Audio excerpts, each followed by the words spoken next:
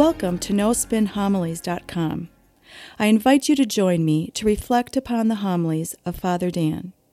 Father Dan will challenge us to open our heart, mind, and soul to the Word of God. Father Dan will draw upon sacred scripture along with art, literature, and the lives of the saints to help us grow in our love and knowledge of the scripture. In doing so, we can become the living Word of God in this world. Now it is my pleasure to present to you No Spin Homilies.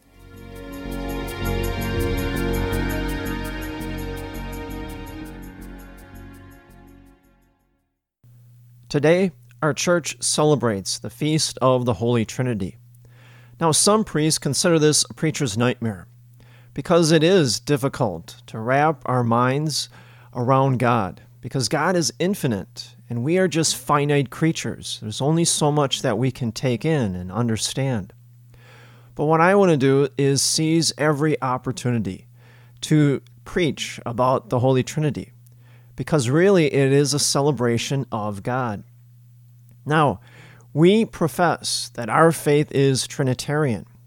And what do we mean by that is we believe in one God and three persons of God, Father, Son, and Holy Spirit. If you look at all of aspects of our church, doctrine, dogma, sacraments, sacred scripture, it's all heavily stamped with the Holy Trinity. Just look at our Mass. The very first movement of our Mass is we sign ourselves in the name of the Father, the Son, and the Holy Spirit. We invoke God's name when we begin praying. We acknowledge that when we pray, we call upon all three persons of the Holy Trinity. We just don't pray to one person when we pray, or two people. We pray to all three of them. More to it, we recognize where we are in proximity to God. We exist inside that community of love that exists between the Father, the Son, and the Holy Spirit. I think a great example of this that captures this is St. Patrick's prayer. St. Patrick prayed, God above me, God below me, God in front of me, God behind me, God beside me, God inside me. See, St. Patrick knew exactly where he was, where we all are. We exist within that community of love, within the Holy Trinity. Now, with that in mind, go to the scriptures for this weekend. The first reading is from the book of Deuteronomy. Now, notice in the first passage, Moses, he essentially looks at the marvels of God's work and creation and praises it. Then he says, this is why you must know and fix in your hearts that the Lord is God, in the heavens above and on the earth below, and that there is no other. Now, this is important for the Israelites to reaffirm this. Why? Because they've been living in Egypt as slaves for decades and decades. They've been exposed to cultures that have worshipped pagan gods and goddesses. Well, now Moses wants to reaffirm the Israelites. There is only one true God, Yahweh. If you study sacred scripture, God slowly reveals the Holy Trinity throughout the Old Testament as well as the New Testament. At the very beginning, the story of creation in Genesis. If you look at John's Gospel, John says, in the beginning was the Word, and the Word was with God, and the Word was God. In the story from Genesis, it says the Holy Spirit is hovering over the waters. Now, stay there in the book of Genesis. Fast forward to chapter 18. We have this very interesting story. These three men suddenly appear before Abraham and Sarah. And so Abraham and Sarah, they engage in this frenzied pace of hospitality. After the three men have eaten their meal and are about to leave, one of them turns to Abraham and says to him, we will come back here a year from now, and your wife Sarah will be pregnant with your son Isaac. And it came to be. Well, that story is the foreshadowing of the Holy Trinity. But it doesn't stop there. Fast forward to the New Testament. The baptism of Jesus, the Holy Trinity is dramatically revealed. We hear the voice of the Father. We see the Holy Spirit descend upon Jesus in the figure of a dove. In the gospel that we just heard this morning, Before Jesus ascends back into heaven, he gives the apostles what we call the Great Commission. He tells them to baptize all nations in the name of the Father, the Son, and the Holy Spirit. Look at last week. We celebrated Pentecost. Before Jesus leaves the apostles, he tells them, "Go back into Jerusalem and wait for what the Father has promised you, which is the Holy Spirit." Now, when you stop and think, the Holy Trinity has been revealed to us at a very early age. How so? Well, one of the first things our parents taught us about our faith is the sign of the cross. Mom or dad said to us, "Okay, honey, this is how you sign yourself, in the name of the Father, the Son, and the Holy Spirit." And so the Holy Trinity is central to the teachings of our church. Now, one way to help us understand and grow in our love for the Trinity is think about the Holy Trinity as we look at ourselves.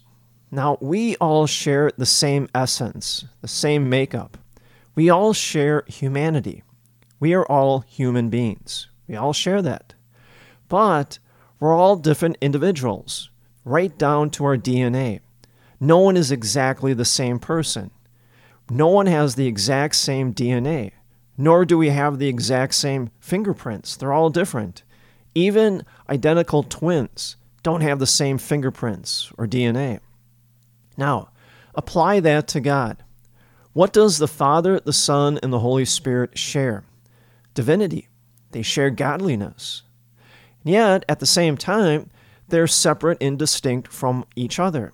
The Father is not the Son or the Holy Spirit, and the Holy Spirit is not the Father or the Son. They all have separate roles that they play in salvation history. The Father is the Creator. He presides at creation. He's also the sender. He sends the Son into the world, and later on, he sends the Holy Spirit into the world. The Son is the Redeemer or Savior. He is the one who is sent to save us. The Holy Spirit is the sanctifier.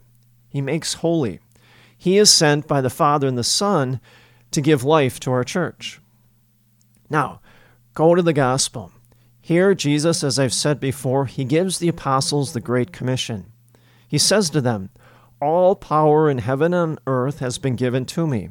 Go therefore and make disciples of all nations, baptizing them in the name of the Father and of the Son and of the Holy Spirit." And so Jesus tells to baptize in the name of all three persons of the Trinity.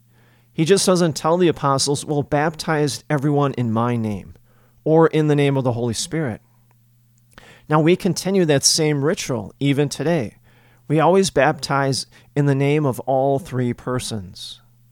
Now, as I mentioned, our faith is heavily stamped with the Holy Trinity. Go back to that example of our Mass. If you ever listen to the prayers during our Mass, all the prayers always are first addressed to the Father through the Son in union with the Holy Spirit.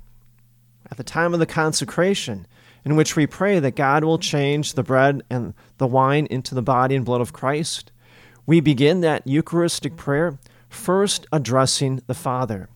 Then further along at the time of the consecration, the priest speaks the words of Jesus Christ, the very words that Jesus spoke at the time of the Last Supper.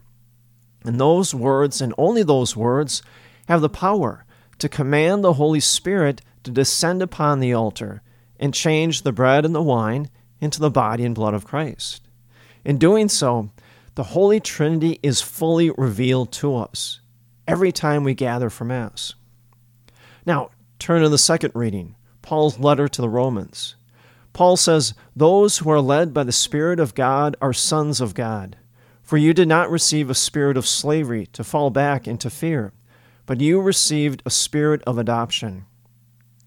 Paul is telling us we are the adopted children of the Father, and now we participate in a life with Christ through the power of the Holy Spirit poured into our soul at the time of our baptism. Next, Paul says, "Through whom we cry, Abba, Father." Abba is an Aramaic word for father, but it's more an affectionate father, almost like we would refer to as daddy. Now, that's the same word that Jesus used when he taught the apostles how to pray, the Lord's Prayer. Paul continues. He says, "The Spirit himself bears witness with our spirit that we are children of God, and if children, then heirs, heirs of God and joint heirs with Christ."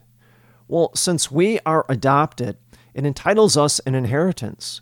That inheritance is kept in heaven, which is eternal life. You see, Paul is reminding us, God considers us his children. Therefore, God, Father, Son, and Holy Spirit, actively participate in our life. And in doing so, we are heirs to the kingdom of heaven. Now stop and think about that. Just let that sink in. If that doesn't take our breath away, if that doesn't overwhelm us, then we're not paying attention. Today, we celebrate the Holy Trinity. It's a celebration of God. We believe in one God in three persons, all equal in power, grandeur, and majesty. Is the Holy Trinity a mystery? Yes, absolutely. Will we completely understand it? Absolutely not. But we shouldn't be discouraged. Here's the good news. The Holy Trinity is actively participating in our lives. It reveals itself to us every time we gather for Mass.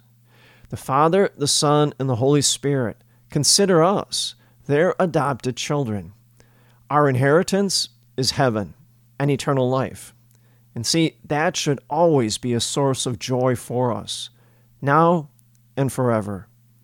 And may the grace and the peace of Jesus Christ rest upon you always.